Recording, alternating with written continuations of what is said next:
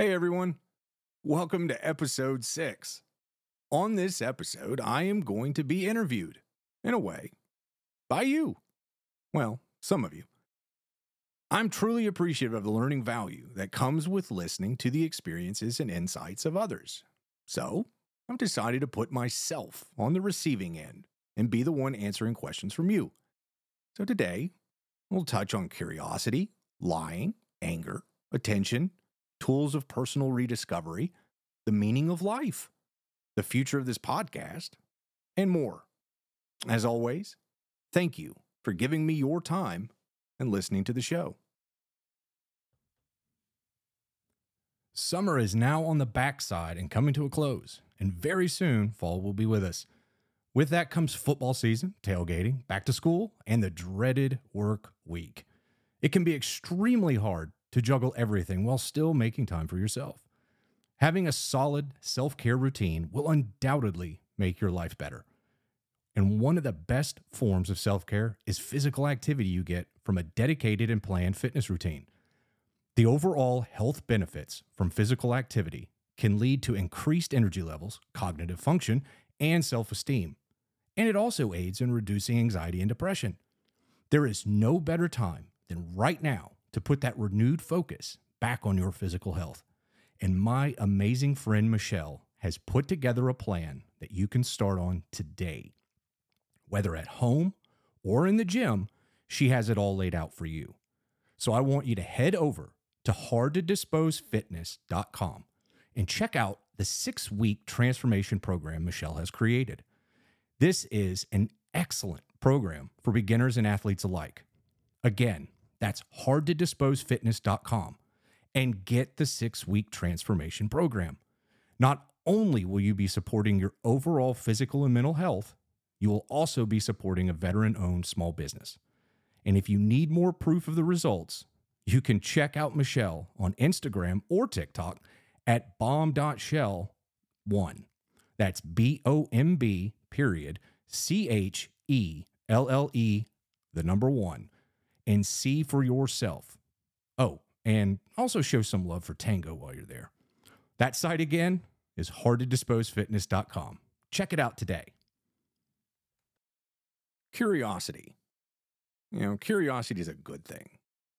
That's a lie. I think curiosity is a great thing. It's a characteristic, right? That's driven by a strong desire to learn. And curiosity is also a word that we generally associate with children and their childlike wonderment.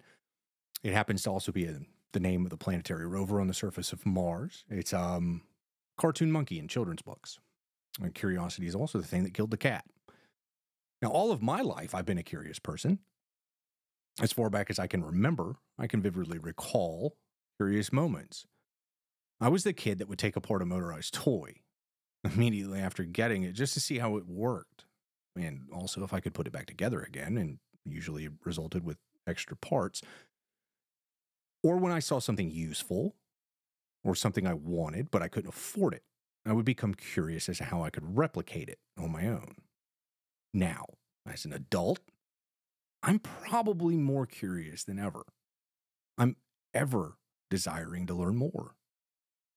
Now, recently, it's been more process focused.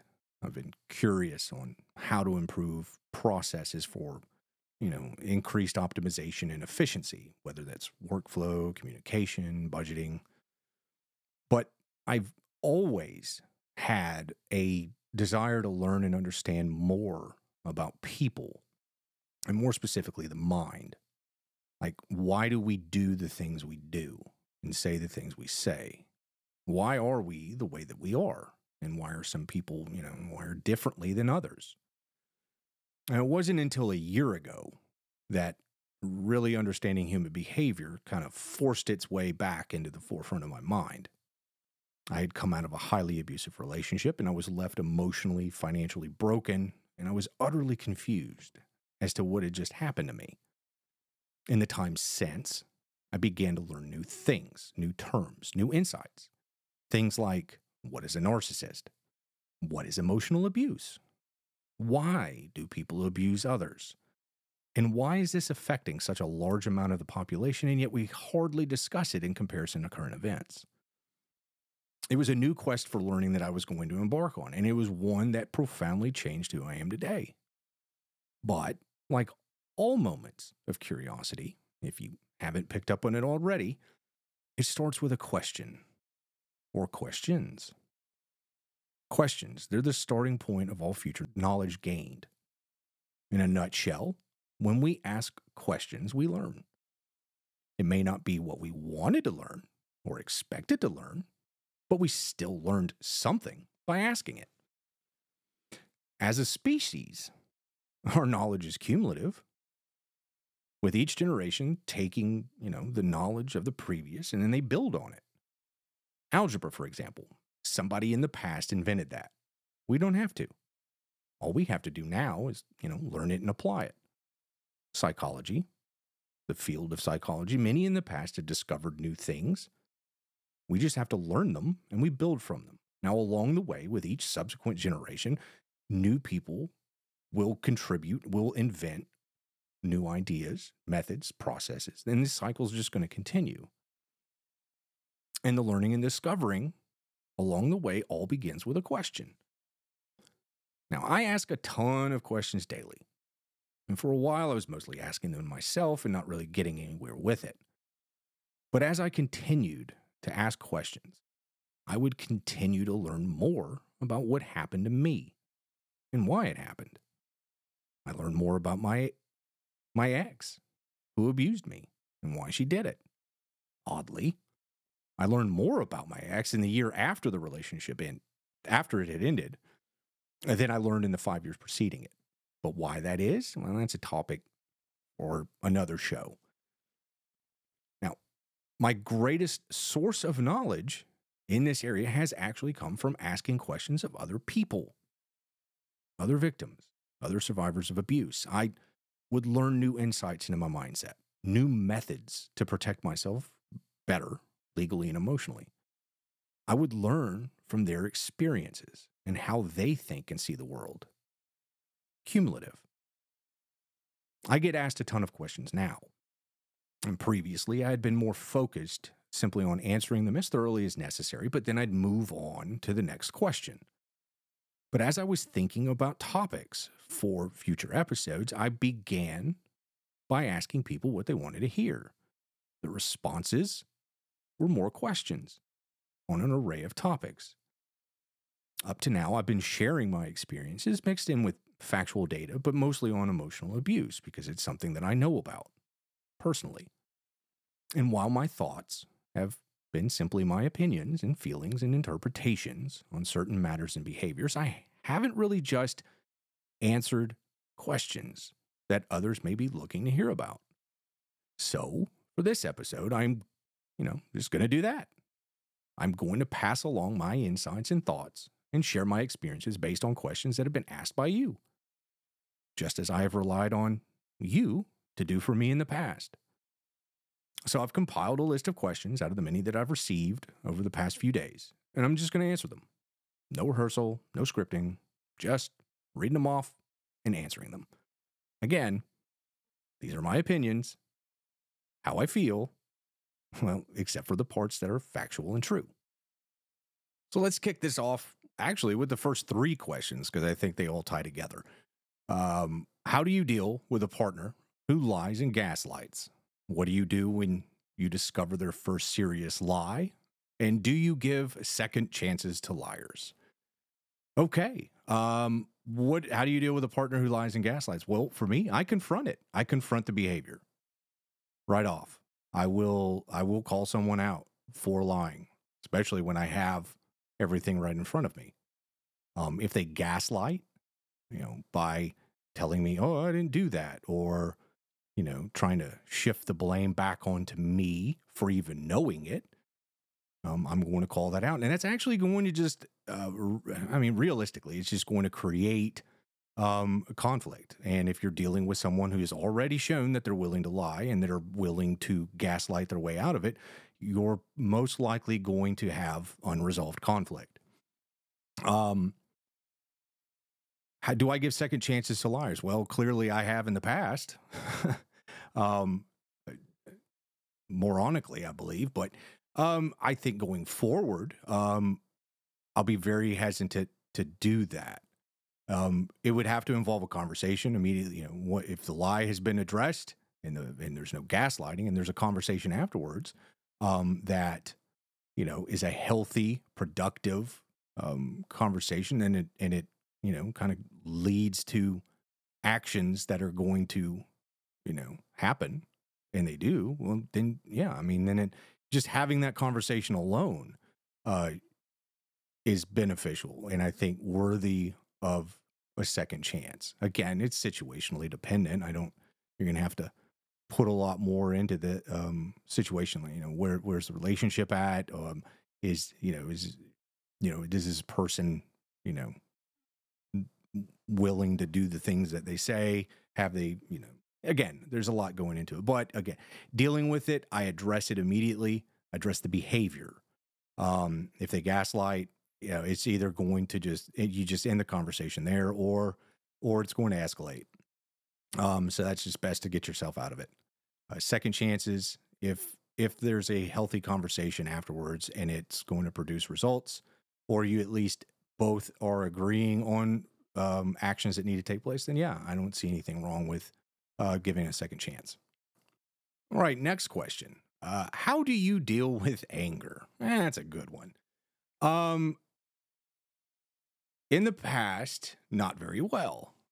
I would allow my buttons to be pushed, um and that would usually escalate whatever conflict that was going on.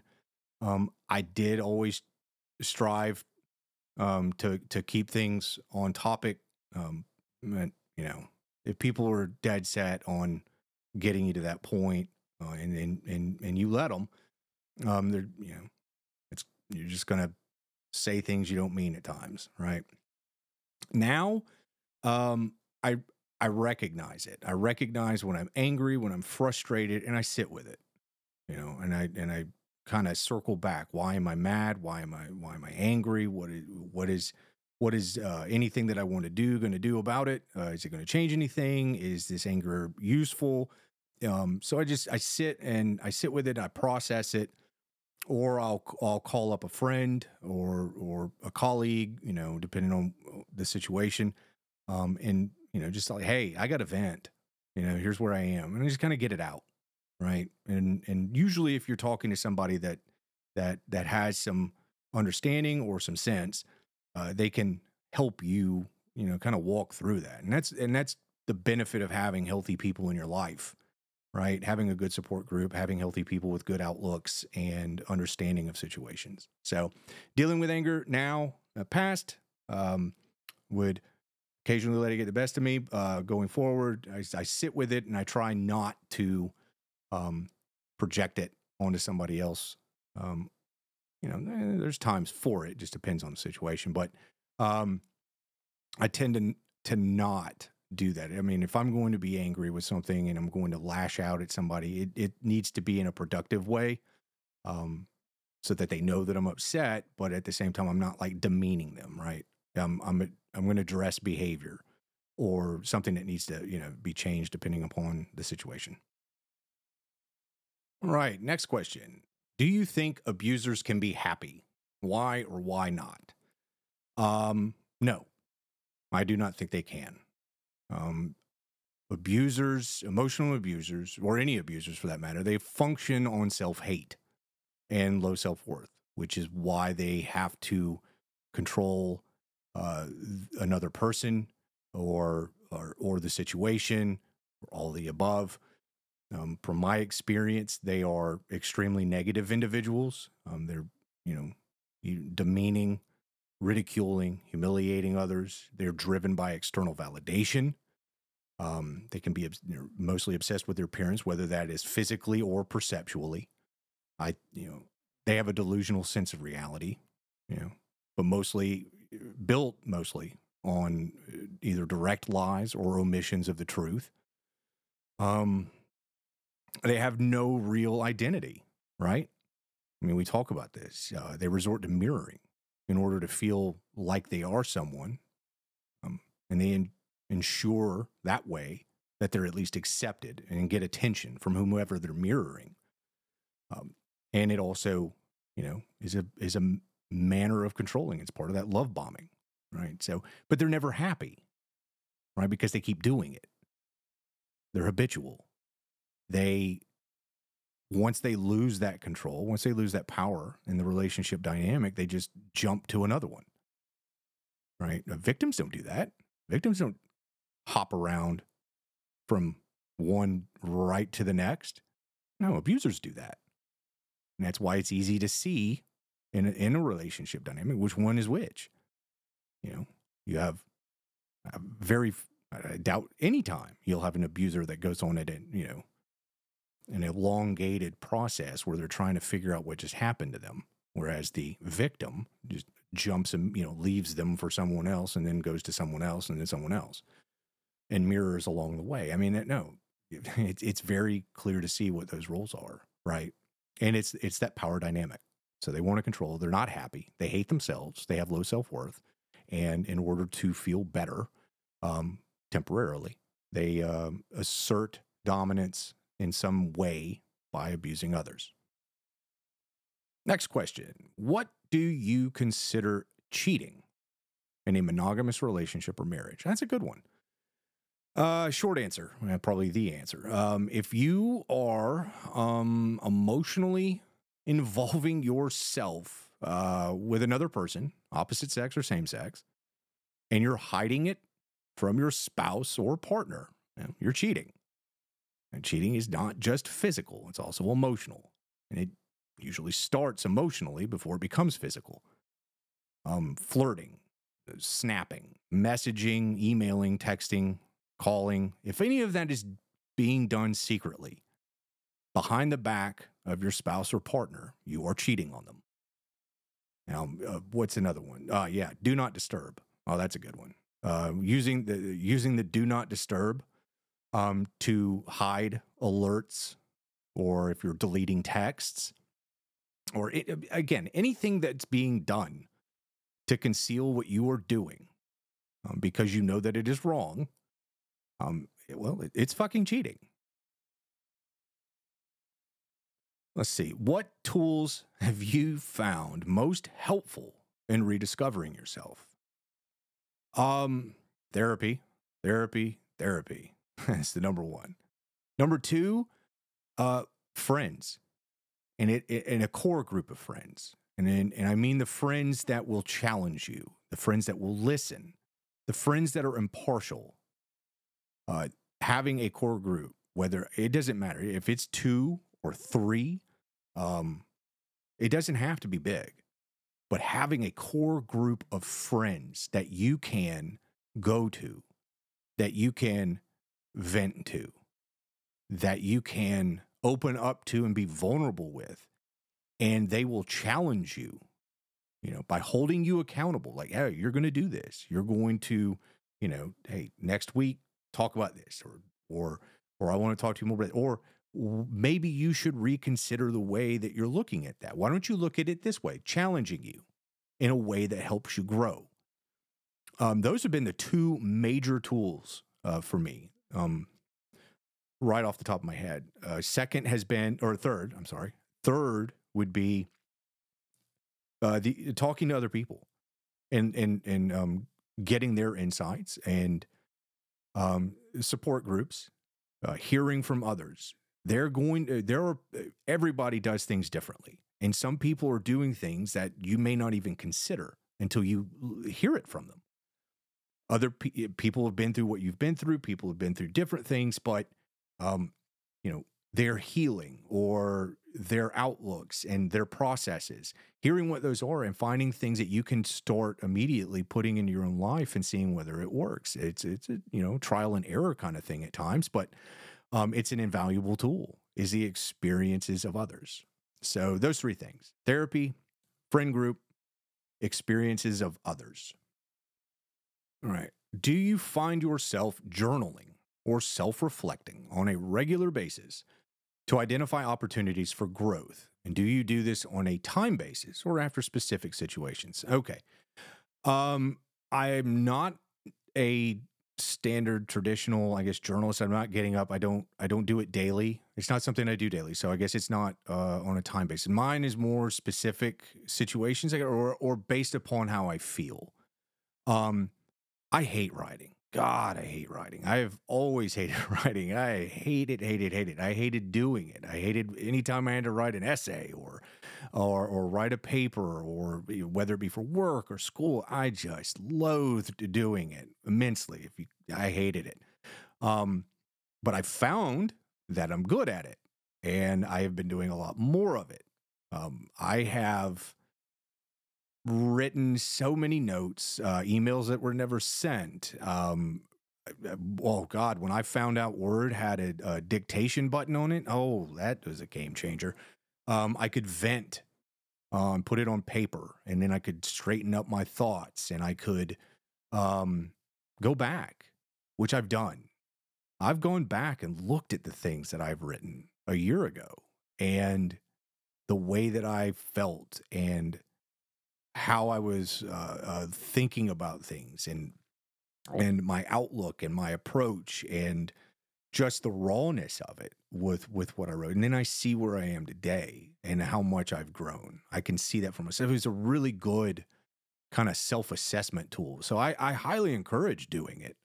For me, it's been more regular lately. And that's just kind of getting my thoughts out as they come to me.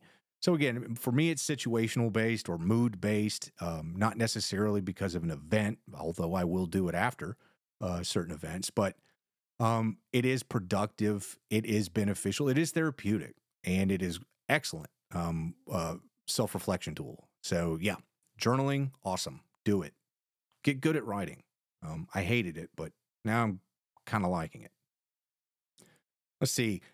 Does your ex still try to get your attention or smear you? Yes, and I don't know. So, yes, she still tries to get my attention. She mastered the use of those anonymous Instagram viewing websites kind of very early on in our split.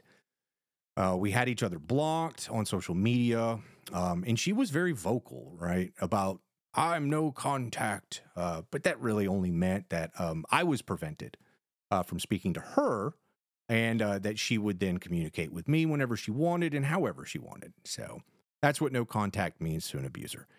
Um, and then all of a sudden, my Instagram, which I wasn't really using much up until then, and then started, but all of a sudden I'd get bombarded with these like sex bot accounts that would like my stories, or that it was viewing my profile, or that it had followed me. And I took that to my I took that to my kids, and I'm like, hey, explain this to me, and they're like, oh no, that's because of these sites, and then they kind of educated me, and those little bot accounts are very specific. Okay, they're very specific accounts that do this, and those are the telltale signs, right? When these sites when someone's used that site to view your account, so that's the residual thing that's left behind. It's not anonymous totally. I mean, there's still. I mean, if there's only one person doing it, you know who's doing it. So, yes, it is entirely immature, and it defeats the purpose, right, of blocking someone. If you're then going to still, send a signal that you're looking at them anyways. And I still get these. I still get these same ones. And over the past few days, it's been nonstop. Hell, today, as I'm recording this very day, I had like 11 by 2 p.m., which is my ex-wife's passive aggressive way of informing me that she has most likely posted up something that she wants me to see, which I guess that's now part of the I don't know answer. And it's I don't know if she's smearing me, nor do I really care. Right? She can say whatever she wants. She's clearly been doing that since we were together. But it just says I'm free to do and say whatever I want. And I don't. I gave that up. I don't keep up with everything that she does. right? But I do have some friends and I have people that enjoy checking on that circus that she's currently presiding over. Now that they're, now that, and more, now that they're aware of, mirroring and the mirroring she's been doing and the extent of the abuse that was meted out over the years. But I honestly, I don't mind knowing some of the things because, like I've said in a previous episode, she continues to be an incredible case study on how abusers operate. The very same things she did to me in the beginning are publicly playing out now in her current relationship. And the only difference is, and she wasn't constantly seeking the attention of her, first husband when we started. Well, not that I was ever aware of. With the current situation, though, she's been in 2 relationships since we split up over a year ago, and has been in the second one now, I think nearly a year, even though we've only been divorced, I guess, 6 months. And she's still actively seeking my attention. And when a person is actively seeking the attention of someone else, they are, pretty much seeking to have or keep some level of an emotional connection with that person. And this is problematic, when that very same person that is seeking an emotional connection with someone else is in a relationship with another person. So if you are seeking an emotional connection with another person, you are not emotionally connecting with the person in your relationship. But that also creates a massive relationship insecurity if your partner is even aware of it. And they will be on some level. But this is, again, how abusers operate. It's a prime example of how they create an insecurity where the current victim begins to feel they need to act in a way, right, that they can earn the emotional connection and the love from that abuser. Because in private, you're going to be told that you are loved. You'll be shown love through physical affection. But you're now being denied the emotional connection that's necessary for your relationship to even survive.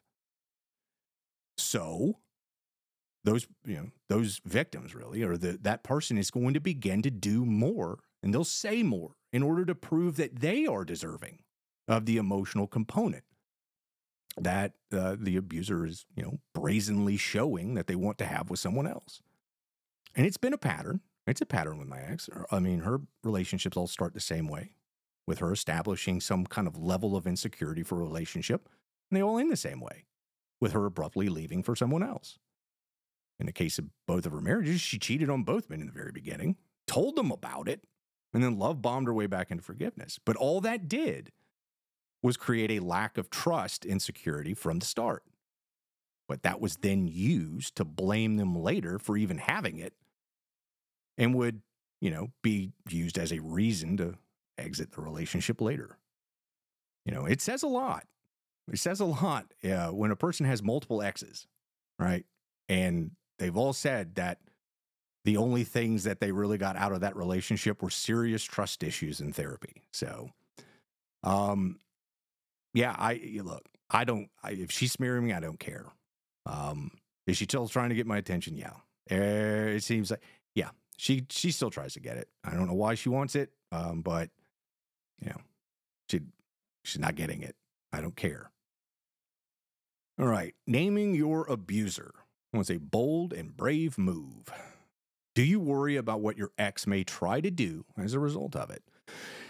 I don't worry about it at all, honestly.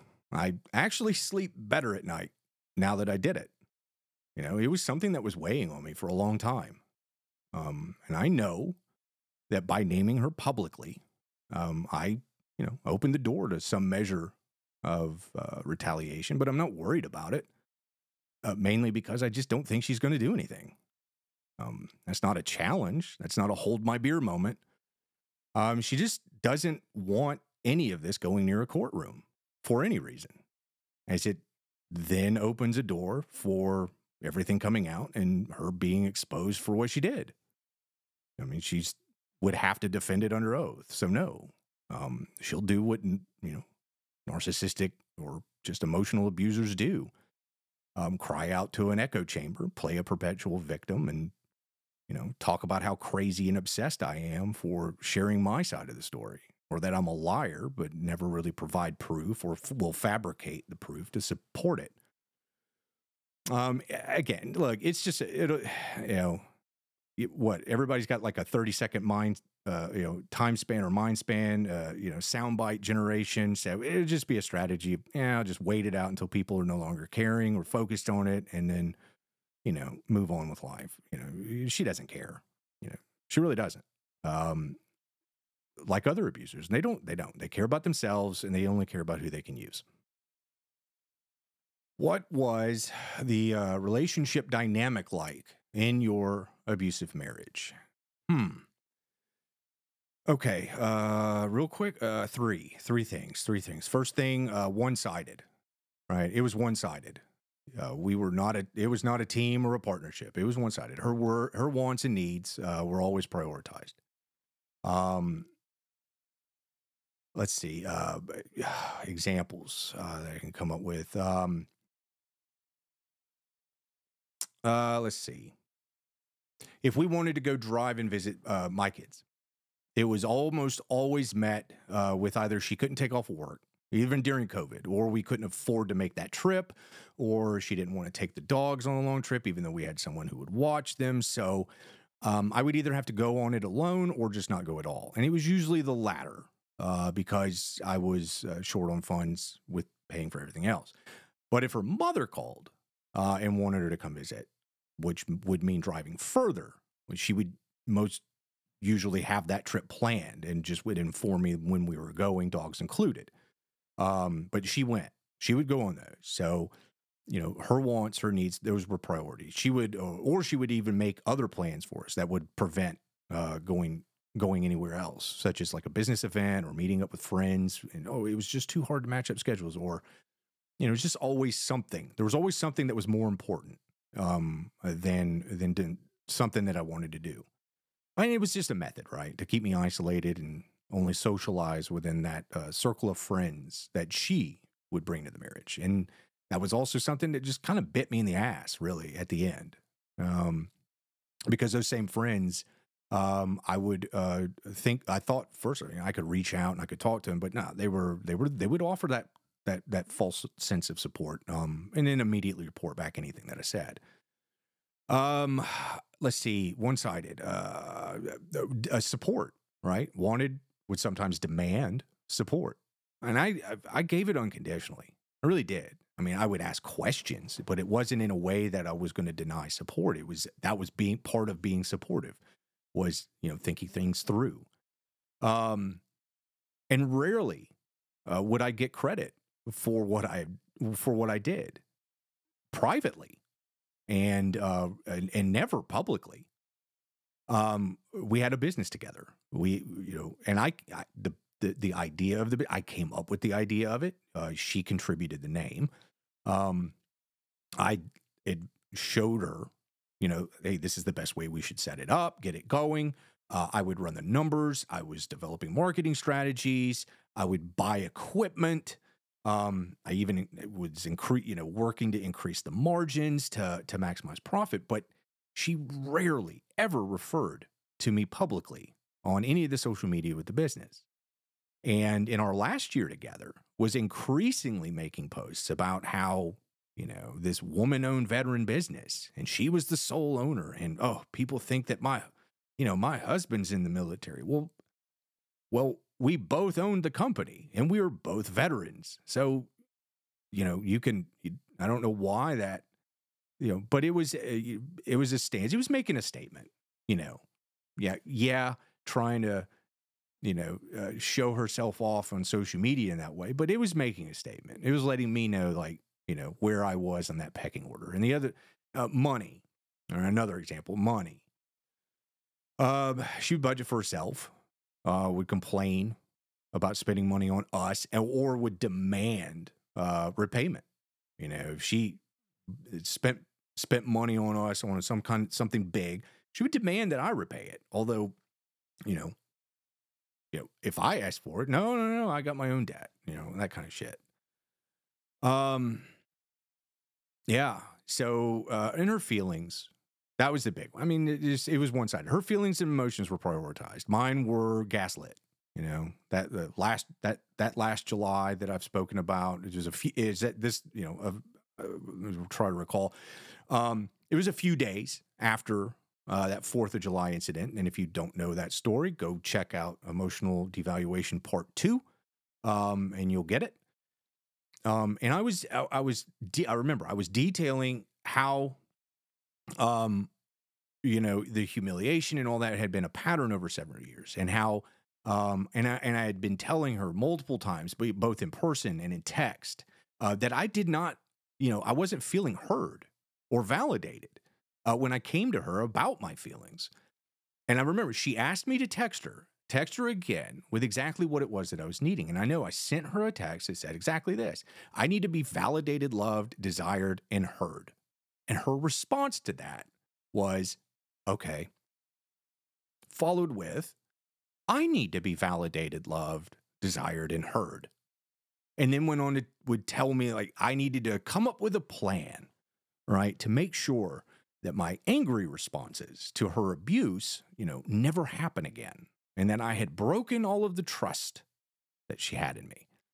Now, this is the same woman, who had recently started cheating on me, had been caught hiding a bunch of men that she had been secretly talking to, had recently been caught lying and framing an innocent man of harassment, and had recently been called out because of the hurt her humiliation had caused me. And that now is telling me that my responses to all of this, broke her trust in me. And I needed a plan to make sure it never happened again.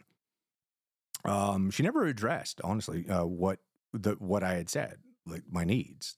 I need validated, loved, desired, and heard. And even though she asked me multiple times to repeat it to her, she just turned it back around.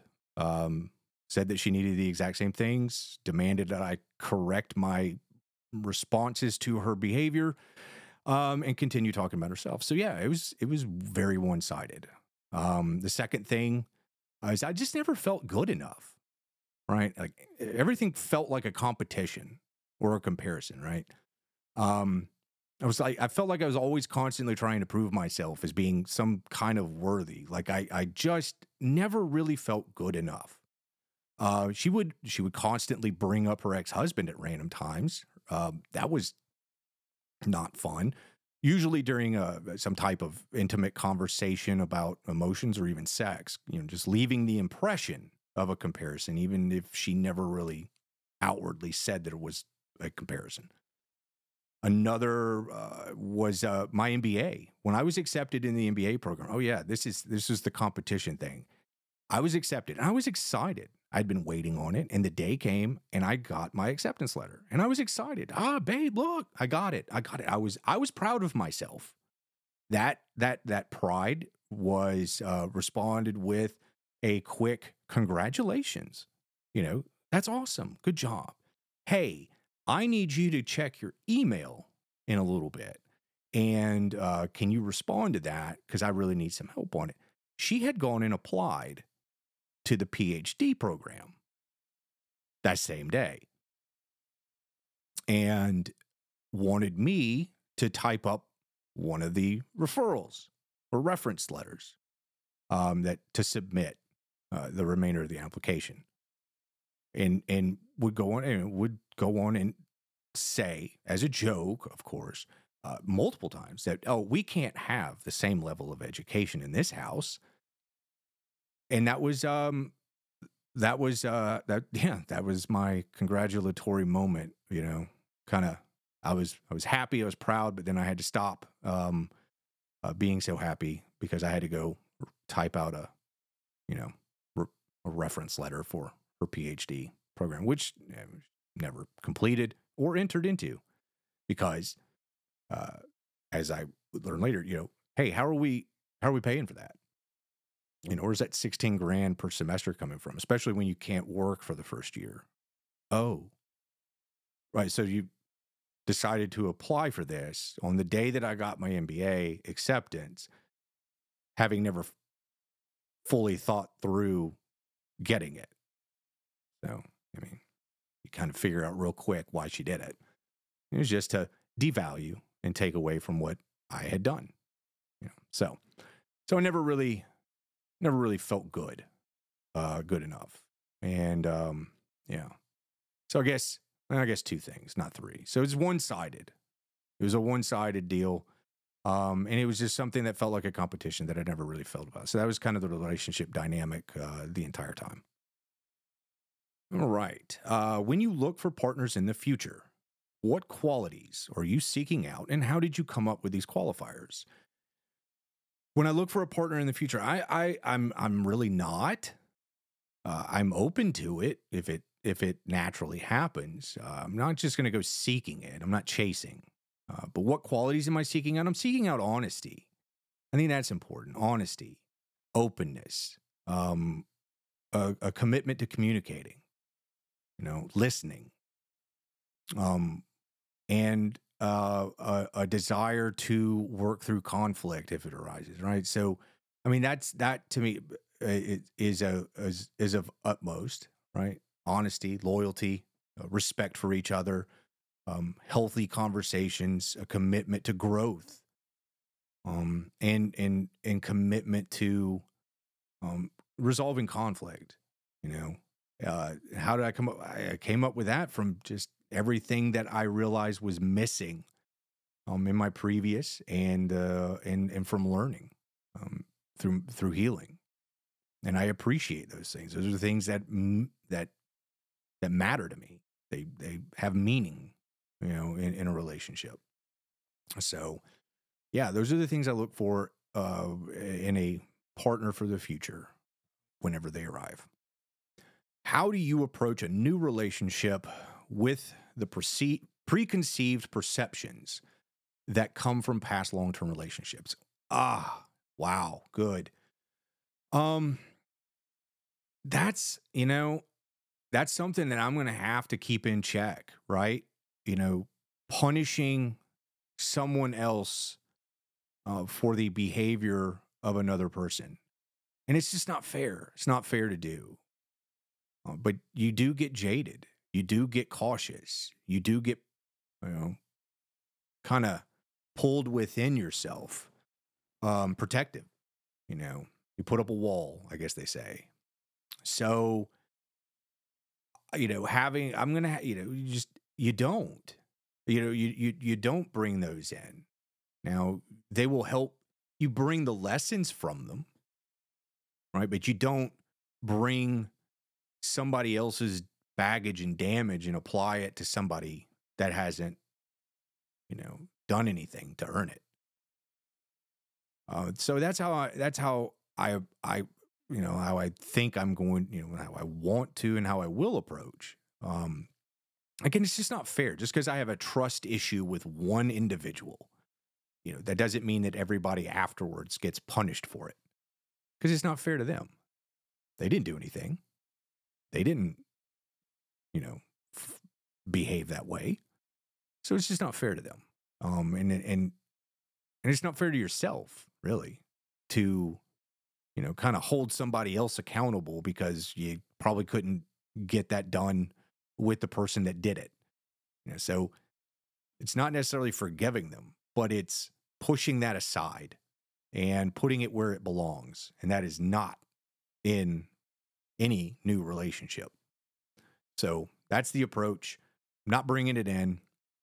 Lessons come with, but the blame and the accountability for someone else's behavior, no, that stays out. Got to keep it out. Next one. You are getting closer to another year older. Indeed, I am.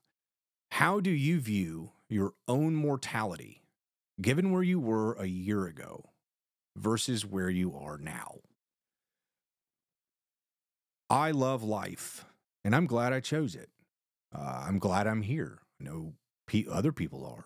And I know that it would have been a massive, massive mistake had I not made that choice. But I do. I love it. Again, kind of with the last answer, having one person, which is not a great sample size of the whole, having that one person dictate your outlook on life is, it's just, you're robbing yourself. So I view my own mortality. I feel I have a lot to offer. I have a lot to learn. and I have meaning and purpose. And so I want to keep going for as long as I naturally can. And so my own mortality is, I'm not afraid of it. I'm not afraid of death. I mean, it's going to come, but I'm going to enjoy the life that I have in the unwritten future that I get to author as much as possible. Going, for every day, just, one day at a time, taking it one step at a time, and I'm going to enjoy every bit of it. And it's always great. I always say this. I love, adventures are great when you have others with you. So, expanding your friend group and taking your core group of friends with you along the way. If you're successful, take them with you. They're successful because you wouldn't get there without them. If you got that core group that's been advising you and keeping you sane and keeping you healthy, you need to take them with you. So, embrace the life. Understand that mortality is it's going to happen, but embrace the life and the time that you have, and don't short it by making horrible decisions because you don't think you have value or you don't think you have purpose, because you do, and you have power. You have so much power, and that power to author that future is fucking phenomenal, and it's so strong. So embrace it, love it, live it, live, laugh, love, whatever. But yeah, no, that's how I view my own mortality. A year ago, I kind of felt hopeless, and here I am now, and having the best time of my life. I'm happy, and I'm just embracing, and I'm looking forward to what I don't know. I'm looking forward to the uncertainty and the kind of adventures that I can take myself on. Okay, well, I guess this is a good segue into the next one. What do you think is the meaning of life? The meaning of life is an individual definition. It is, it. What do you find meaningful to you? Each of us has the power to define that. Each of us individually has the power to define, or to first determine and define what is meaningful to ourselves. So if you go chasing after meaning, you're never going to find it because you haven't defined it, right? You can't chase something that you don't really know exists. It's like chasing success. Well, what does success mean to you? If you're chasing just after something arbitrarily, thinking you're going to, that's how you're going to learn it. No, you need to define it. You need to determine what it is and define it for yourself, and then go for it. Live it daily. So what is meaningful to you is my question back. For me, doing things to help others. I love helping others. I find value and meaning in that. Easing the stress of other people, the suffering of others, helping others, just fulfilling them, right? Giving them some kind of a nicety that they can, feel good about. So for me, I find value in that, of being nice to other people, helping them out. I also find value and meaning in learning, as I've said before. I'm always striving to learn. So there's meaning in that for me. I get meaning in life by learning and loving.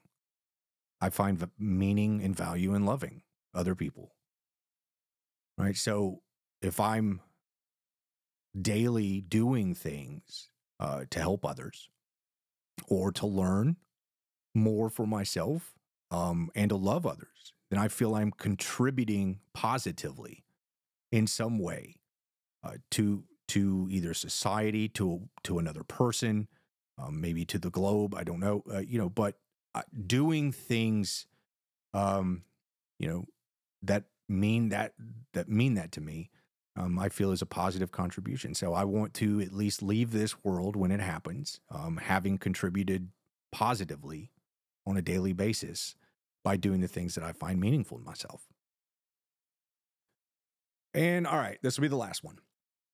As you've had your podcast live now for about 90 days or more, And through the episodes you've done thus far, which have centered around emotional abuse, and you've highlighted many of your own personal experiences with it as a victim and survivor, where do you see your podcast going in the next 90 days, 6 months, a year, 5 years? What is your vision for this podcast?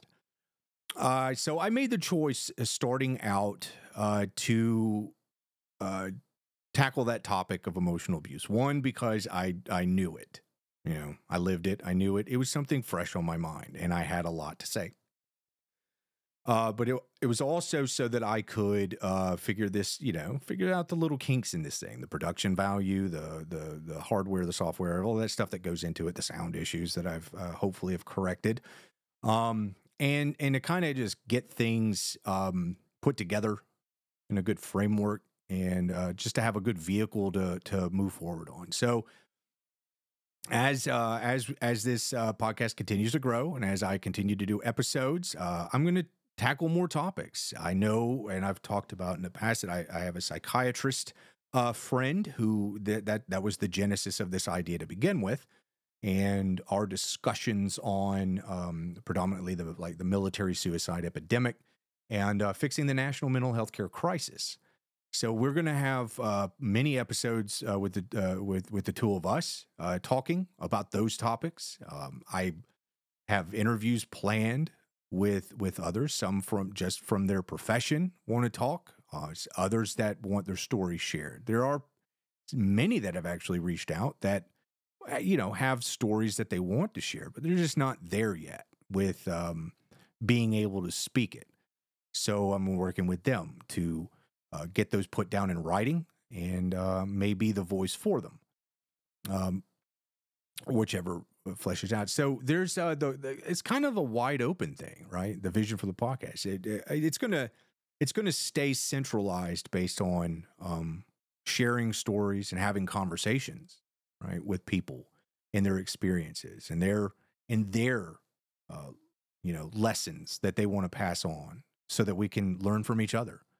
And share knowledge that way. So the vision for the podcast is going to continue to grow. I'm going to bring more people on. I'm going to continue to talk about things of interest. There's going to be some mental health discussions. There's going to be, probably some history lessons at some point, some science discussions, relationships, love, and just kind of whatever's out there, and whatever you all want to hear about, we'll talk. So that's the vision for the future. And I guess that's going to wrap up this episode. So we're episode 6 coming to a close. I've had, I guess, 17 questions. So, or I don't know who's keeping count. I lost count. But again, I do appreciate everybody that submitted something and wanted to get some feedback from me on it and to hear my thoughts. I hope you got a little bit of something that you can use. And I do appreciate every single one of you for joining me and for listening and, staying with me. So we're going to keep going, and I can't wait to talk to you again next. Bye.